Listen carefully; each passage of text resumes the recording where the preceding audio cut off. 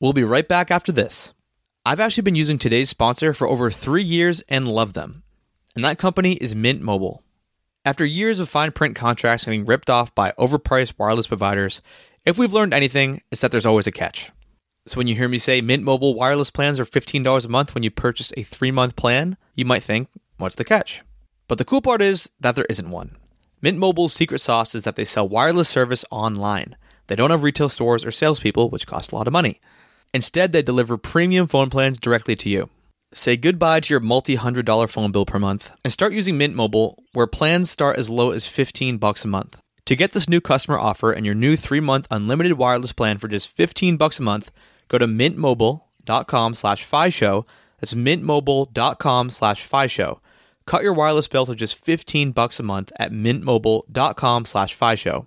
$45 upfront payment required, equivalent to $15 a month. New customers on first 3-month plan only. Speed slower, above 40 gigabytes on unlimited plan. Additional taxes, fees, and restrictions apply. See Mint Mobile for details. Now back to the show. You can start to get better every day. And as you get better as a human being, right, you perform better in your business. You learn new things. You manage people better. You get better at marketing. You get better at finance, whatever the case may be.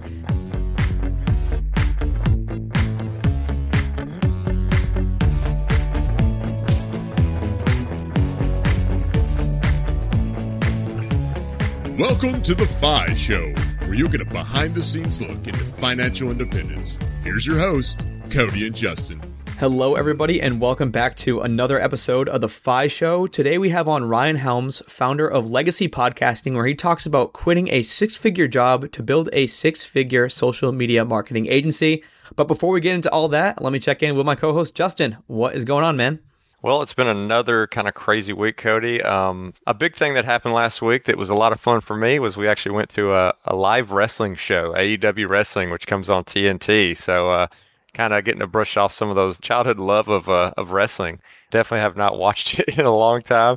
It was way more fun than I expected. I got a buddy in Dallas who's really into it, and we're actually going this coming week as well. They did an Austin show, and then they're doing a Dallas show, and it's like 5 hours of nonstop professional wrestling. Like there's like no breaks.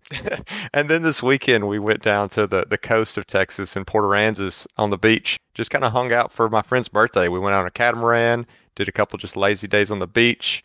And then yesterday I was getting roasted pretty hard on Reddit. Somebody shared my blog and it was talking about saving 90% of my income. And everyone just started saying like what a terrible life I live and how miserable it must be. And so hopefully those who listen to the show know with all these trips and all the things I'm always doing, it's not too miserable. But everybody's like, this sounds like my hell. And I'm like, okay.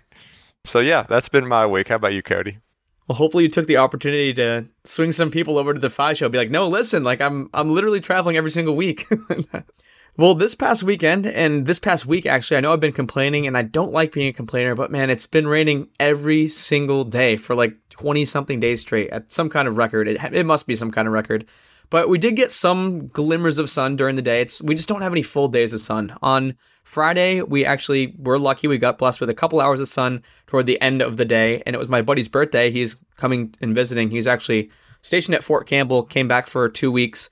So his fiance had a little party at our house, super fun. The next day, we actually had the opportunity to take advantage of the morning beach weather, and I'm being very cautious about my wording here because the whole afternoon downpoured, but we got to go to the beach in the morning, and then, rain Sunday, rain the next day, and this week is actually looking good. So I got my fingers crossed. Those of you who are up in Massachusetts, Connecticut, this area, you know what I'm talking about. It has been absolutely miserable, but can't complain. Got to keep my head up again. I like kind of balancing out my complaints with optimism. So I'm really pumped about the week to come, and I can smell the good weather on the way. But Justin, I think that's enough about us. Let's take a quick moment for our partner. Keeping track of your net worth is one of the most important things you can do on your journey to financial independence. If you don't have an idea of what your net worth is, there's no way that you can keep your quote-unquote score. One of our favorite tools to keep this score is called Personal Capital.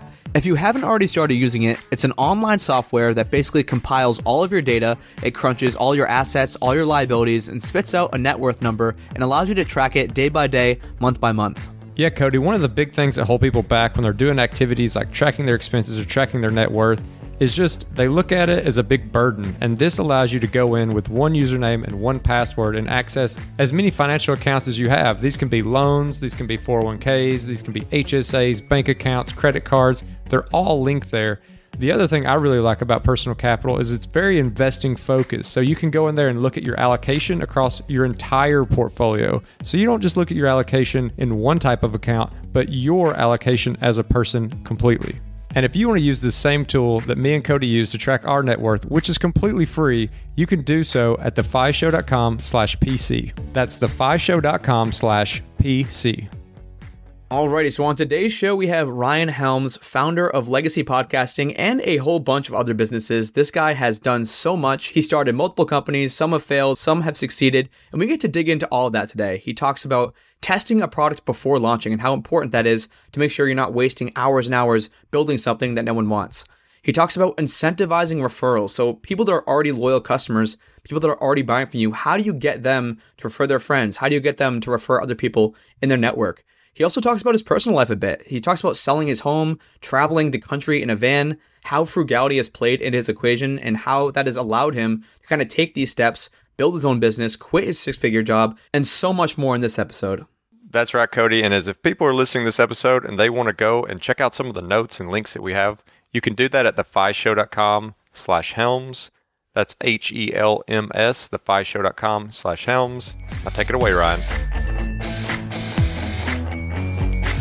I wouldn't say there's like one specific instance, but like we were never like super well off growing up. Like we weren't poor or anything by any means, but looking back, like we didn't go on like extravagant vacations and like, you know, if we went on vacation, it was like in the state somewhere. It was never like hopping on a plane anywhere or anything like that.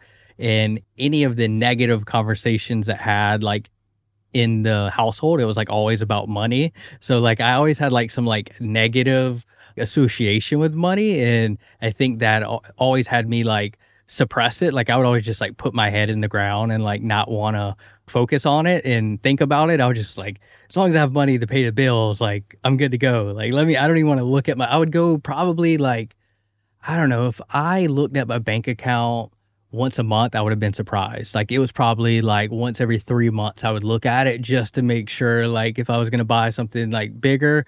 So I always had my head in the sand. That's how I like to describe it. So we kind of covered, what it was like growing up as far as the money conversations that you had, but let's kind of start walking through your story that ultimately led you to where you are. I'm sure it's not where you expected to be. So like, let's say coming out of high school, what did Ryan think he was going to be? What were you interested in? The only thing I knew was what is told to you, which is like go to college, get a job, and hope that you can stay there for the rest of your life. So that was kind of the path I was following. I always tell people I didn't really even know what an entrepreneur was because I didn't grow up in that space. Like looking back, there were people somewhat around that were entrepreneurs, but I guess they didn't self-identify as that. They just kind of had their own business. So I never thought of them as that. So I had zero clue that there was anything to do but the normal narrative of like go to school, get a job.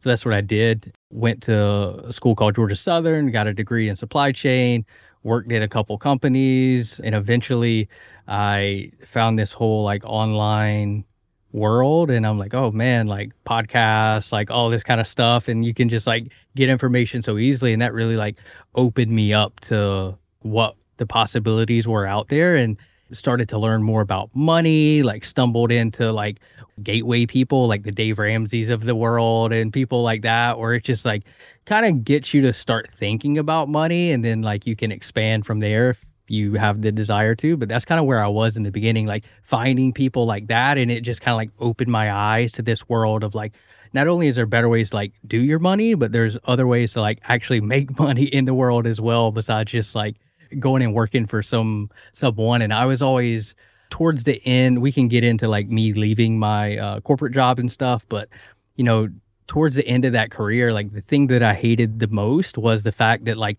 in 10 years, I knew how much money I was going to make. I could probably guess like plus or minus 20K a year salary, like how much I was going to be making in 10 years. And I hated that. It was just like, it just felt so like limiting. And although on the other side, there's a lot more risk to it, right? Yeah. But at the same time, the upside was exponentially, in theory, bigger. So I kind of eventually got into that.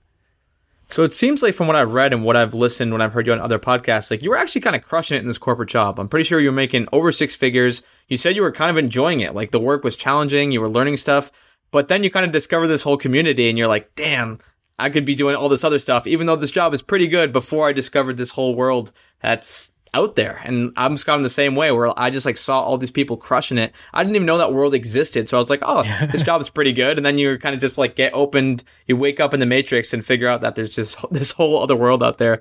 What was your mindset like when you made that shift? I don't know how many years after you were in that corporate job where you did like I said, wake up in the matrix and discover all these other people. But like, what was that like mentally? I know for me, it was just like an insane couple of months. Yeah, so it was a long process. It was nothing overnight. Like I remember, so the first time I heard like somebody actually making money online was my friend Ivan and I remember like it was yesterday. Dude. It's one of those like, you always hear people like this like story where it's like, we were doing this and I'm like, man, this dude's making that up. He doesn't remember that story. But it's like, I remember we were driving in the car. I was in the passenger seat. We were going to get vegetables because we were going on a juice fast. And he put on Smart Passive Income by Pat Flynn. And this dude was a football coach at a high school. And he was like selling like online playbooks and stuff to other football coaches. And he was crushing it. And I was like, is this real life? Like, how many possible football coaches could there be out there where this guy could be making tens of thousands of dollars a month doing this?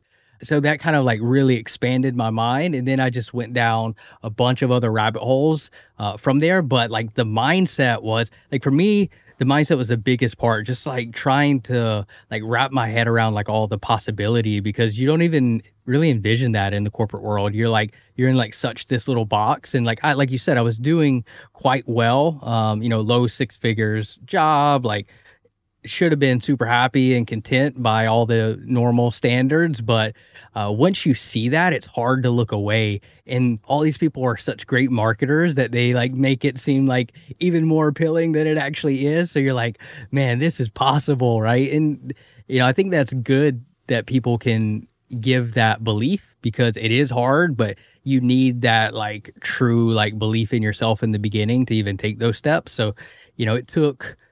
that conversation was probably that drive in that car was probably in sometime in 2015. And then 2016, I was like, just like listening to stuff. Then I started my own podcast with the goal of just to like talk to people and like wonder how these other people are doing it. And that was the pure goal of that podcast, was just to talk to people and figure it out. And then I tried to start like an online coaching thing for like fitness stuff. And I spent like 80 hours building a website and nothing happened. Big lesson there. Like, don't waste your time building a website like that. And then I tried a bunch of other like little things. I launched a Kickstarter project. That was okay. Raised like 13,000, somewhere around there on that. And then, just through networking online, I met a business partner in the business that we have now. And we just kind of started doing some stuff on the side in the content marketing world. So we started that. We kind of teamed up November of 2018. We got our first client January of 2019. Within 6 months, we had done over 100,000 in revenue on the side. Like I was still working my day job, managing 14 people in my day job, and then doing this stuff like at Starbucks in the morning before work and during lunch and after work. So yeah, it was quite a journey. So you're keeping that job the entire time. You get to that point where you're making, $100,000 in 6 months with you and your business partner. At what point did you start thinking, I think I could actually do this full time, and I have the confidence to walk away from my normal job? Man, you said a big word there, is confidence. That was something, because I was, like I said, I was totally new to this entrepreneurship scene. Like I hadn't really had much success before this. So like confidence was definitely something that I lacked in the whole process. But for me, the big thing and what I told myself was I needed to see like at least 3 months of like stable revenue above. I think at the time I was like, if we can make $17,000 a month for 3 months in a row, like I'm good. Like I'm all in. So we kind of hit around that mark, and we started to get pretty consistent with like our clients on retainer. And eventually I was like, all right, like something has to give. Like I'm managing 14 people in this day job. It's taking up a lot of time and effort and stress. And then I've got this other business that's growing, and we're growing a team over here as well. And I'm like, I'm trying to like fragment my attention somewhat successfully, somewhat not successfully. And yeah, it got to that point where I was like, something has to give. What, like, do I want to pursue this career in the corporate world and like ride this out? And I pretty much know where I'm going to be in 20 years, which isn't a horrible place. Or do I want to like risk a whole lot more? Because I was super risk adverse. I still am super risk adverse. So I was like, oh no, like put all this on the line, thinking this thing could like tank at any moment and jump. Ultimately, I decided to jump just because it was like the whole like worry about what if. Like if I didn't do it, like I knew I would be laying there at night going like, what if like it doubled the month after I gave up on it, or like whatever the case may be. And I was like, didn't think I was going to be able to like live with myself without at least like seeing it out. And I was pretty confident based on my resume that if I needed to go back in the corporate world, like it wouldn't be a big deal. So I kind of like had that as like a plan B, and eventually I jumped. The funny thing is the month that I left my job August 2nd, 2019, I think was my last day. And August was the worst month we had since I think our second month. And so I was like, oh Jesus, I just made the worst mistake of my life. Man, well, I definitely want to get into some of the tactical stuff. You touched on so many things there, like your failed side hustles, which I think, honestly, we might learn more from than your most successful recent side hustle. But I do want to kind of go back to your story just for a second before we pass it over, because a thing that I see with a lot of successful entrepreneurs is this frugality theme. And I know, was it 2016? You had over 200K of debt? Yeah. And you were making, I don't know what you were making in 2016, but you had a low six-figure job when you quit, which was, almost 2 years ago now, or maybe a little over 2 years ago now. Man, how did you get to that point? And then how did you was it like you were just spending like a crazy amount, not looking at your personal finances? And how did you get out of that hole? And then we'll kind of talk about side hustle stuff after. Yeah, 100% right. I was just spending way too much money. Like I had a brand new Nissan 370Z sports car, which like, I think when you factored in insurance, it took premium gas and like the car note and everything, I was paying like close to like $900 a month for that. And then I had like an apartment, just a bunch of stuff. We were always going out partying, and like I was not scared to like buy drinks for people and stuff like that. Like I was just spending like way, way too much money. Almost like I was like a break even type of thing every month, where it was like I had a little bit of buffer, but not a whole lot, depending on how stupid I was. Like I said, I had my head in the sand. I was like totally like down. And so I did that that was like my mentality from 23 to 29, right? I think I'm 34 right now. And after years of that, eventually, like I said, I found some of these people online that were kind of like educating you on how to think better about things. And I realized that was really one of the big elephants in the room. So during my corporate career, I took all of my 2 weeks of vacation, right? Because that's all I got. I took all 2 weeks at one time, and I went to Africa by myself. And while I was there, I had this like big realization, because people were traveling and doing all this cool, fun stuff, and they all had different ways they were doing it. Some of them were like working online. Some of them had like sold everything and were just like living off that money. Long story short, like I didn't know like how I was going to do it, but I knew I wanted to be able to like make that decision. Like if I so choose to do that, I would be able to do that.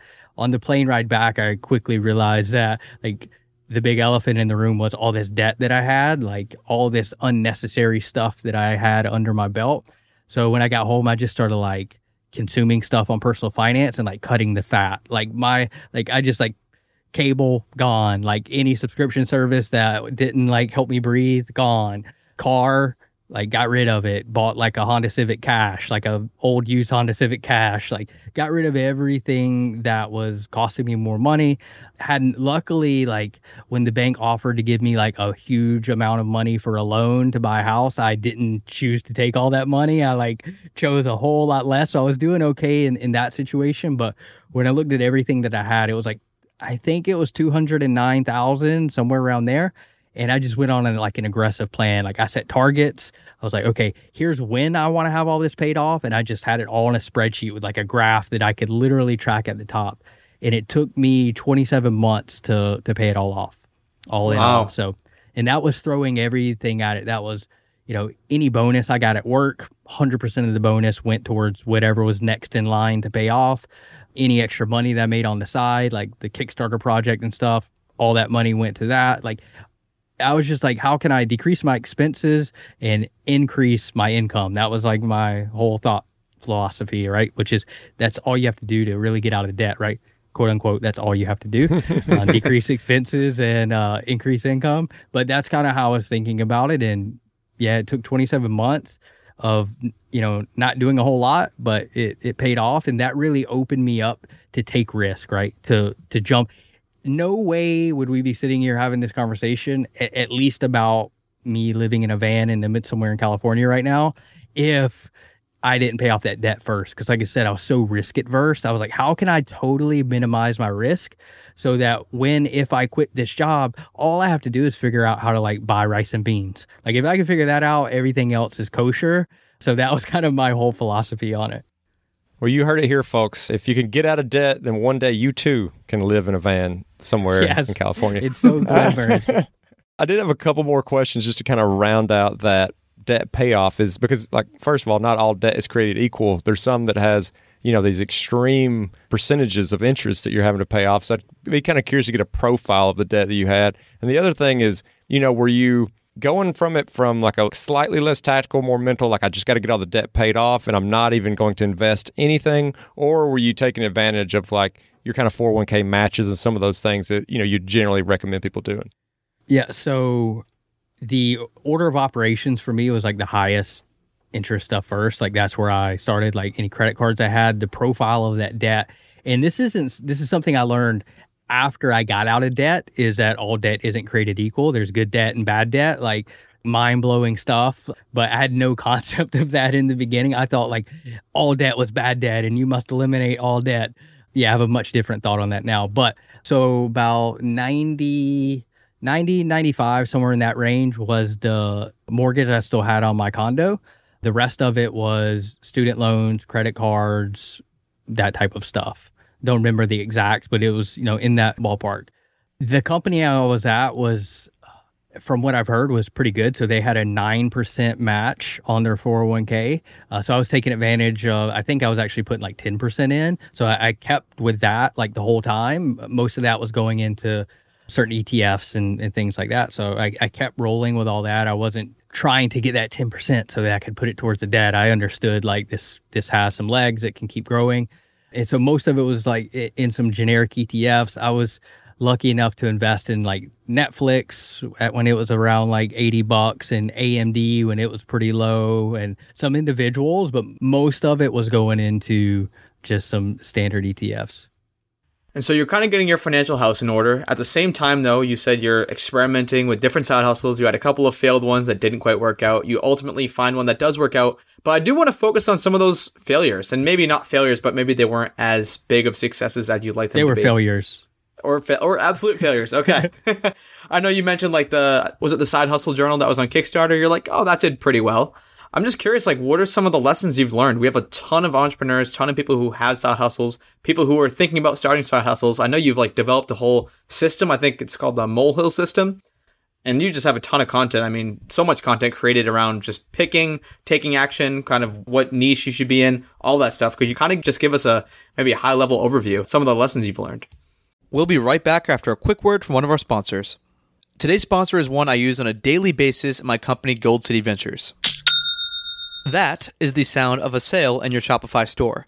But did you know that Shopify now also powers in-person selling? Shopify POS is your command center for your retail store or small business. Accept payments, manage inventory, they have everything. Shopify brings together your in-person and online sales business into one source of truth, one dashboard, everything in one place. You know exactly what's going on. And now they have all these customization options. They have plug-and-play tools that you can integrate with Instagram or TikTok or wherever. You can take your payments by phone or by tablet. Shopify makes it easy. Plus, if you have any questions, their support team is there to help you. I know we have a lot of entrepreneurs in this audience, and Shopify POS just breaks down that barrier to accepting payments with your business. Sign up for a $1 per month trial period at shopify.com/FIShow, all lowercase. That's shopify.com/FIShow to take your retail business to the next level today. Shopify.com/FIShow. Now back to the show. Yeah. So, all right. So a couple things. If we start with the Side Hustle Journal, which was a project on Kickstarter, like you said, that was probably like middle of my journey of like just trying different ideas. And the one thing that I learned there is the power of relationships. So when I started that project, like I didn't know anybody in the online space at all. Like this was pre-podcast. The podcast was because I launched this Kickstarter project, because my approach to it was, all right, obviously I have no email list, I have no audience, nothing in this space. I created what I thought was a pretty cool product, but I realized that posting it on Kickstarter was like, I might reach like 30% of my goal just from their audience, right? Where's the other 70% going to come from? So I just started cold emailing as many people as I possibly could. I probably, not kidding, at least probably sent 500 or 600 emails to people. And I probably got like a 1% reply rate on those. A couple of them worked out pretty good actually, but like when I looked at the effort that I put in and the amount of money I raised, I lost money if I put pretty much any value on my time at all. It was a loss situation. But so like the one thing that I learned was the power of a network. So because I realized that, I'm like, man, if I would have just known some people in like the online space, like the online marketing space or entrepreneurship space, people that had the audience that would have liked that product, like it would have been so much easier. So then I started the podcast, one, to like figure out some different business ideas, and two, to meet some of those people in that space, to start building some of those relationships. So the power of relationships, and I still think where our agency is right now is because of relationships, like 100%. So like I think that is something that's super downplayed. A lot of people think it's like fluff and like a waste of time, but developing like key relationships can make or break your success, I think. Another big lesson I learned was when I was trying this health and fitness coaching thing. Like I literally probably spent 3 weeks every night in a Starbucks, like building a website, because I thought the website was going to be what brought in all the people and they were just going to like flock to it.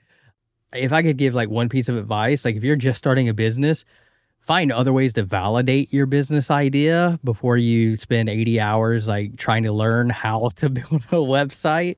Like if you really feel compelled to get a website, just download like a template or something and change the name on the website, something super basic, because a website is not going to make or break your success in most scenarios.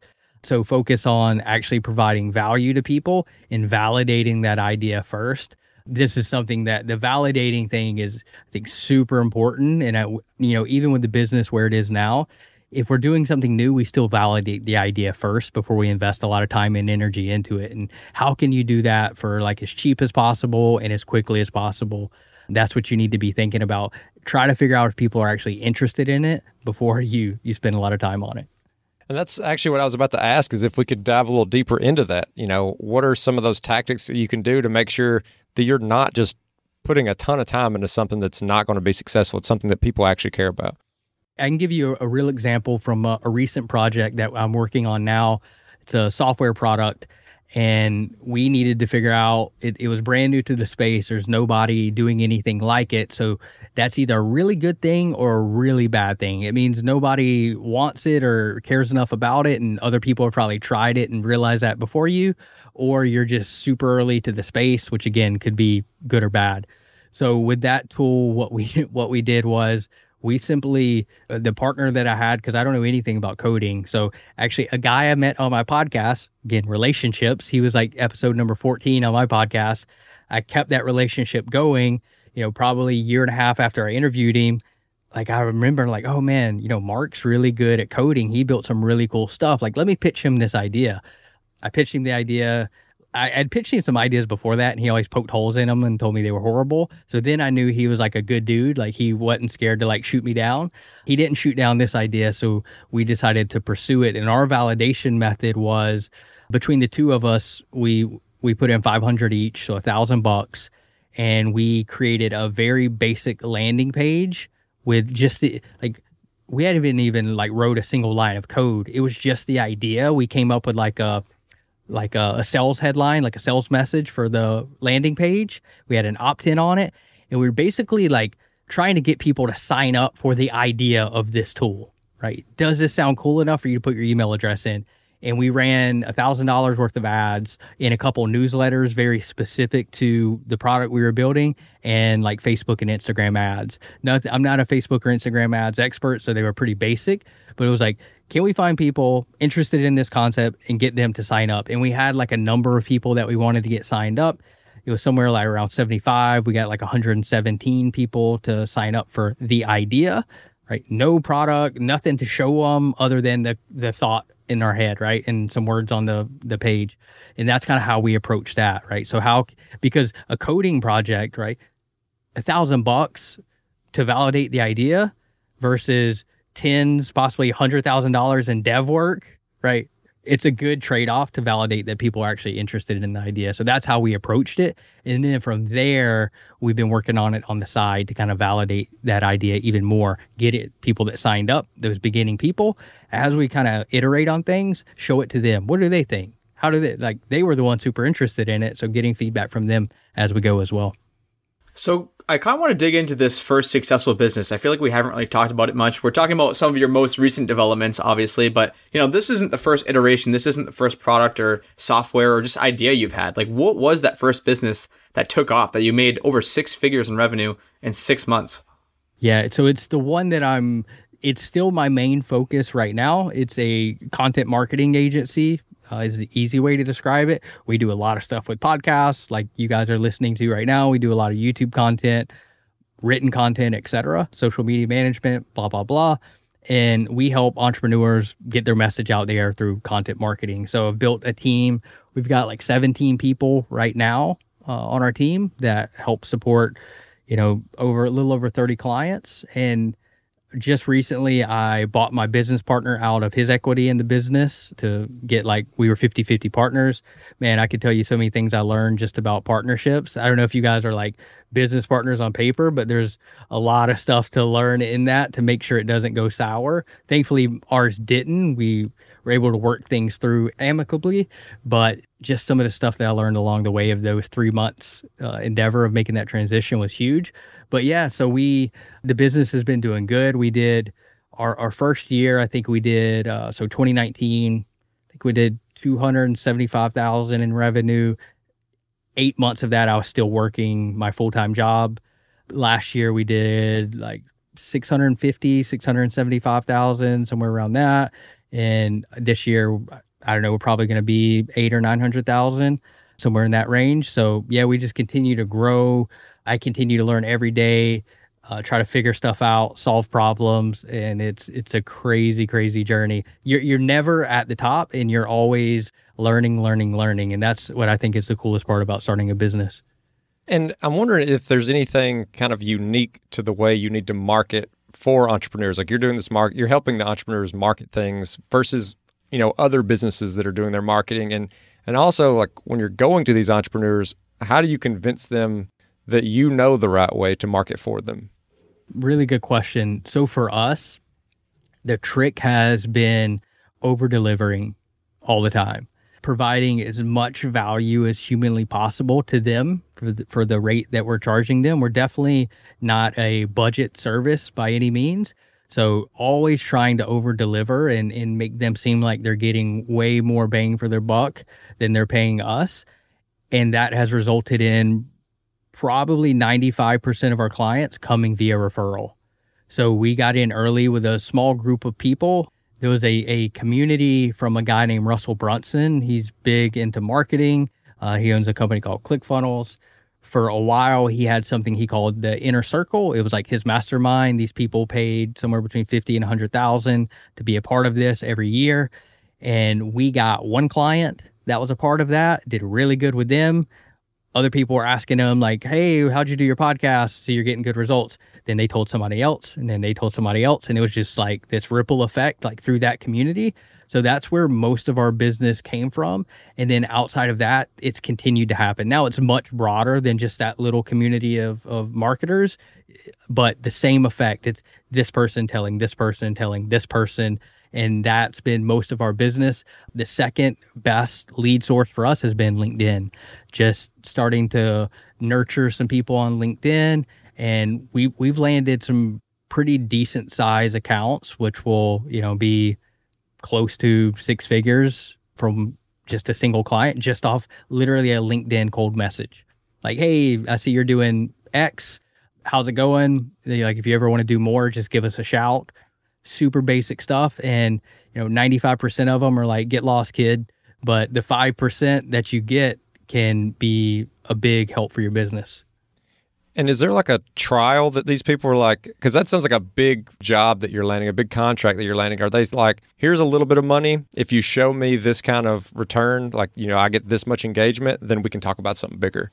Yep. Very, very good question. We do no promises like that at all. So ours is purely based on, we do testimonials for everybody, all of our clients. So like if you have any type of service business or really any business at all, like if you can get video testimonials from people that you're servicing, that can be one of the most valuable things for your business. So every one of our clients, we ask for a video testimonial from. If they don't give it to us, we'll follow up again in a month. Like we always ask for that, because anytime somebody books a call with us, we have an auto redirect to our testimonials page. So they book a call and all they see is, 50 videos of people saying how amazing we are. So it just kind of like primes the conversation for results that we've got for other people. You can't promise anything because everybody's coming at you with a different business model, different size audience, different understanding of content marketing and marketing in general. So it's more about like, hey, here's what we've did for other people that could be similar to you. And this is just kind of like proof that we're not some average Joe on the street that's trying to take your money. We let other people speak for us, and that's worked really well.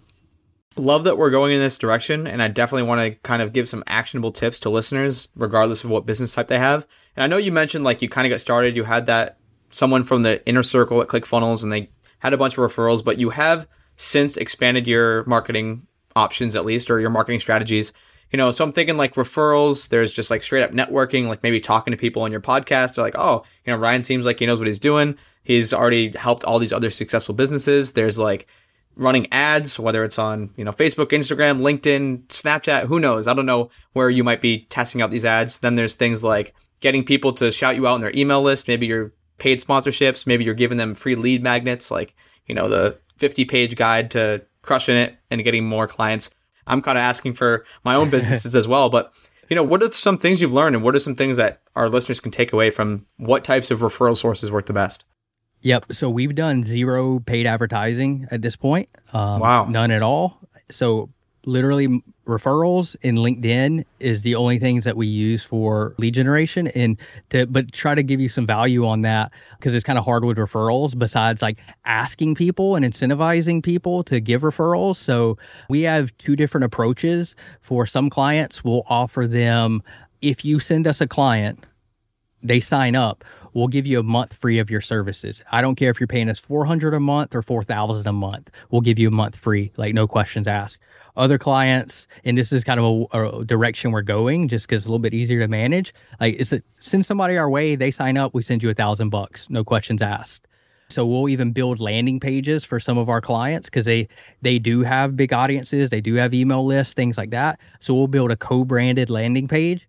Takes literally 30 minutes. I can do it on a platform like Elementor, which is like just a WordPress drag and drop building platform.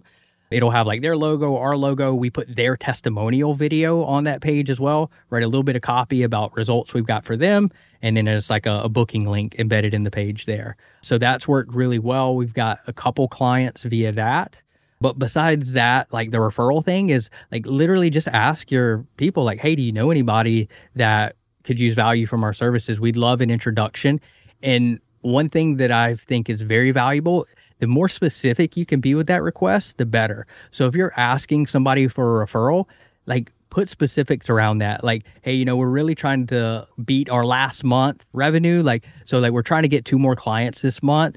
If you could send us like 4 potential people that you think could use our services, that'd be awesome. And if any of them sign up, or if all of them sign up, we'll give you $1,000 for each one.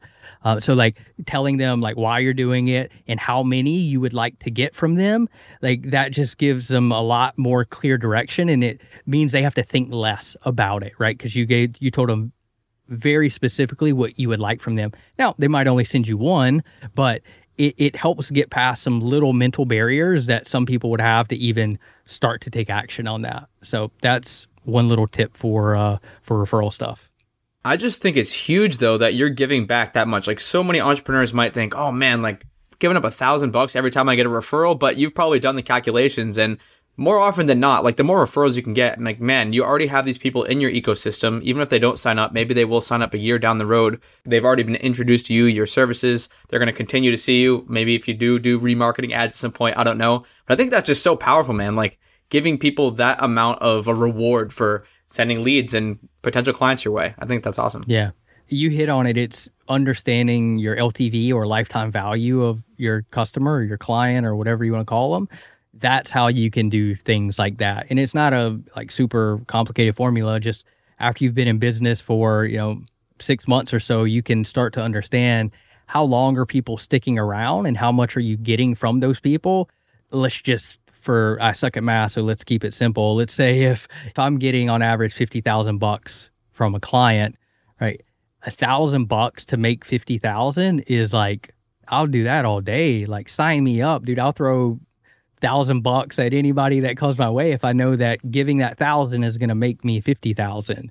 So that's kind of the mindset there. You really just at a very basic level have to understand the value of someone coming into your business. Now, if you have a much lower ticket service or like a physical product or something like that, you have to reevaluate differently, but the same type of concept applies. Like what would be a good value for you, and like what's like a no-brainer for someone to promote your stuff. Like if I told them I was going to give them $100, most of my clients aren't hurting for money, so they're gonna be like, $100, like I'm not gonna get off the couch for that, but if I'm telling them like I'm gonna give them 1,000, or if they're paying us 3,000 a month and I'm gonna give them 3,000 in free services, like that stuff starts to spark their attention a little bit. So these are a lot of really good insights into like tactically how you run this business, how you're getting the lead generations and things like that. And I'm sure Cody will have more questions from that standpoint, but I'm actually a little curious on the more from a lifestyle perspective. I work fully remote. This sounds like, I don't know if you'd characterize it as like a full-time job, but just how do you see this job different from anyone else who has a fully remote job? Like how has entrepreneurship, opened up things for you on a day-to-day basis? Yeah, so I learned something probably about 6 months ago that I think is fitting to share here. It's something along the lines of, if your business requires you to run, you're not a business owner, you just have a lot of stock in a company.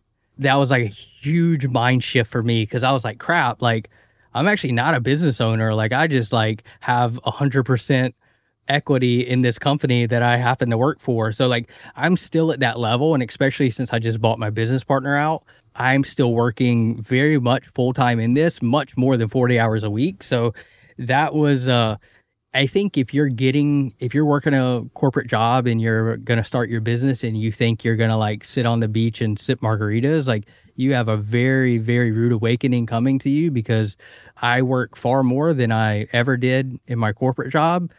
I think the biggest difference is there's much more satisfaction and fulfillment when you start getting traction, and you have the thought of that potential upside that I was mentioning. Is it guaranteed? Absolutely not. But right, you can start to get better every day. And as you get better as a human being, right, you perform better in your business, you learn new things, you manage people better, you get better at marketing, you get better at finance, whatever the case may be. You can start to apply that to your business and start to see that growth and that fulfillment that you get out of that. I think is one of the best parts about starting a business and running a business. You definitely don't do it because it's easy. And I do plan on getting to that point where I'm a business owner, and this business, I can step away for 2 months and the business is going to be better than it was when I left when I get back. But I'm definitely not there yet. And it's not a quote unquote lifestyle business for me. It does allow me to live in a van and travel through the US, but it's not sunshine and roses. Like There's problems to solve every day, but it's your baby. It's your business. Like, no one can tell me that they're going to lay me off tomorrow. Like, we could lose clients, right? But I can go get new clients. I have more control in that. Probably about a month ago, one of the people that I was really close with at my company, she was super smart, like one of the top performing people in that company. She texted me and told me she got laid off, like randomly, like boom, laid off. And she didn't know what she was going to do next. And I'm like, that's the kind of stuff that you never know if it's going to happen in your corporate job. You could work there 30 years or you could be gone tomorrow. Like, you only have so much say in that, even if you're a high performing person. So like, there's risk in no matter what you do. Like, you could say there's more risk in starting a company. Like, you could probably spin the conversation and say there might be more risk in working a corporate job. So I do want to touch on just kind of your personal life. One of the last things we talk about here, I know we're kind of nearing the end of our time, but you talked about traveling in the van. You were in Austin, Texas a couple weeks ago. Now you're in California. Like, a lot of people can't live this lifestyle, and it seems like you are working really hard, but you're playing hard as well. What made you make that decision to, up and sell the house, travel full time in a van, and, what's on the horizon? I know you kind of fell in love with travel back when you traveled over to Africa when you were working that full time job, but kind of excited to hear what's in store, man. Yeah, so we bought a new house in July of 2020, and we lived there for 8 months, and then my wife and I had a conversation, and we were essentially like, when you combine all the COVID stuff and not being able to like do a whole bunch, we were just kind of like, are we really going to come at the end of each day, come sit on the couch and just watch Netflix? And we decided to, before we had kids and stuff like that, we wanted to travel some more. So as soon as I got my wife's buy-in, I took immediate action, and I think the house was listed for sale within like 2 days. And I sold her car probably within like a week, and we sold the house probably about 2 months after that.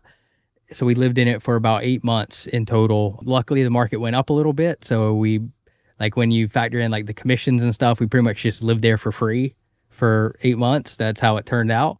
But yeah, we sold it. We bought a van. We invested in the van that we're in right now, and we hit the road. And it hasn't been easy by any means. This week in particular, just to be honest, has been pretty rough. I thought California was going to be super cool, but one of the things that we learned living in a van is when you're in the middle of nowhere, it's really easy, especially towards the West Coast, Utah, Arizona, Idaho stuff. There's what they call BLM land, Bureau of Land Management. It's public land. I can just go park anywhere, it seems like, and it's public land, and I can just stay there for up to 14 days if I want to. We came out to California, and there's not much public land, and there's a whole bunch of people, and we like the outdoorsy stuff, but we like cities as well. And doing van life in a city sucks. Like, we're like living in parking lots and stuff right now, but as long as we get good internet, it's all right. The weekends tend to make up for sucky weeks, because we get to go out and really like do whatever we want. My wife's a software developer. She's sitting about 6 feet from me right now. She's working, and yeah, we do this full time. We still run a business. She works full time during the week, and in the evenings, sometimes we explore, but definitely on the weekends, we'll go hike, explore cities, etc. Well, I don't know if maybe it's a tip for you, and maybe it's just a tip for listeners, but if your van has meets the requirements, like you have a place you could use the bathroom, you have like a sink, then there's a website called Harvest Hosts, and there's also one called Boondockers Welcome, and that was a game changer for me when I had my van. Like, there's so many places that you could park and know that you're like in a place where people aren't going to try to run you off or wondering why you're there. Like, it just, even if you're not in any real risk somewhere else, it made us feel a lot more comfortable knowing that the people expected us to be there. So I don't know if you'd used those platforms before, but we use Harvest Host. We do. And, you can go and you can stay there for a night for free, right? And then the biggest challenge for running a business while doing this is the inefficiencies of constantly having to move around. Like, to me, that's been easily the most challenging thing. Is I'm the only one who drives the van. Like, my wife doesn't know how to drive it yet, or isn't comfortable driving it. So anytime we're moving, it's me driving it. So there's a lot of inefficiencies in that. So that's been the biggest challenge for me. But yeah, Harvest Host is awesome. Like, when we were in Austin, we stayed right outside of probably about 30, 40 minutes outside of the city in the middle of a winery. Like, where they told us to park was literally in the middle of the winery. And we just sat out there and had wine with them and that night, and woke up in the middle of a field, and it was amazing. And we've stayed at some breweries, some farms, stuff like that. It's pretty awesome. And if people were curious and you're listening, the kind of difference is Harvest Host is businesses, so like wineries, golf courses, things like that. Boondockers Welcome is just people's homes. It's a little bit more Airbnb style, and you can stay multiple days there. But anyways. Yep. Yeah, it's really, really been a eye-opening experience. Like, who knows how long we'll do it for. The big thing was just taking the action and doing it and getting out and exploring and seeing how things go. But yeah, dude, it's been awesome. It's been a crazy experience, just like running a business while living in a van, always somewhere different. Yeah, it's been wild. It's been cool, though.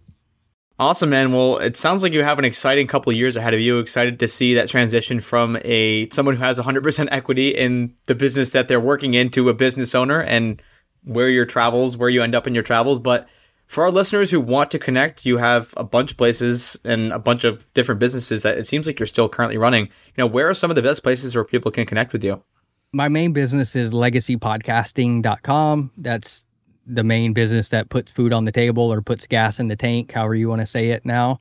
And then LinkedIn is a good place to connect. And if you want to see random stuff about our trips, our Instagram is freedom_adventure. So ADVAN instead of VEN. So that's, I post like stories and stuff about what we're doing and things like that. Well, thanks, Ryan, for coming on the show. It's definitely a very interesting story. I mean, you had a job that, you didn't necessarily hate, but you found a different lifestyle out there. You dug into it. You made it work. You got something super successful now. And now you're working on, like you said, becoming a true business owner and not just having all that equity. But it's a great story, and thank you for coming on and sharing it with us. Yeah, guys, thanks for having me on. It was a blast to chat with you. And as always, if you want to check out our Facebook group page, you can do so at thefishow.com/community. And we always appreciate those 5-star reviews. They help us get great guests like we had today. And if you're interested in supporting The Fi Show, you can do so by checking out some of our partners over at the resources page, which can be found at thefishow.com/resources. And thanks for listening.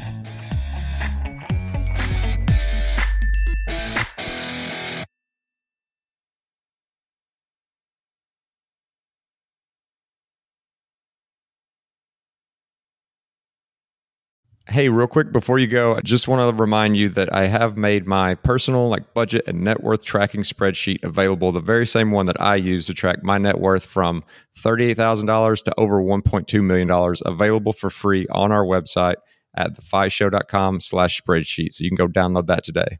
That's thefishow.com/spreadsheet.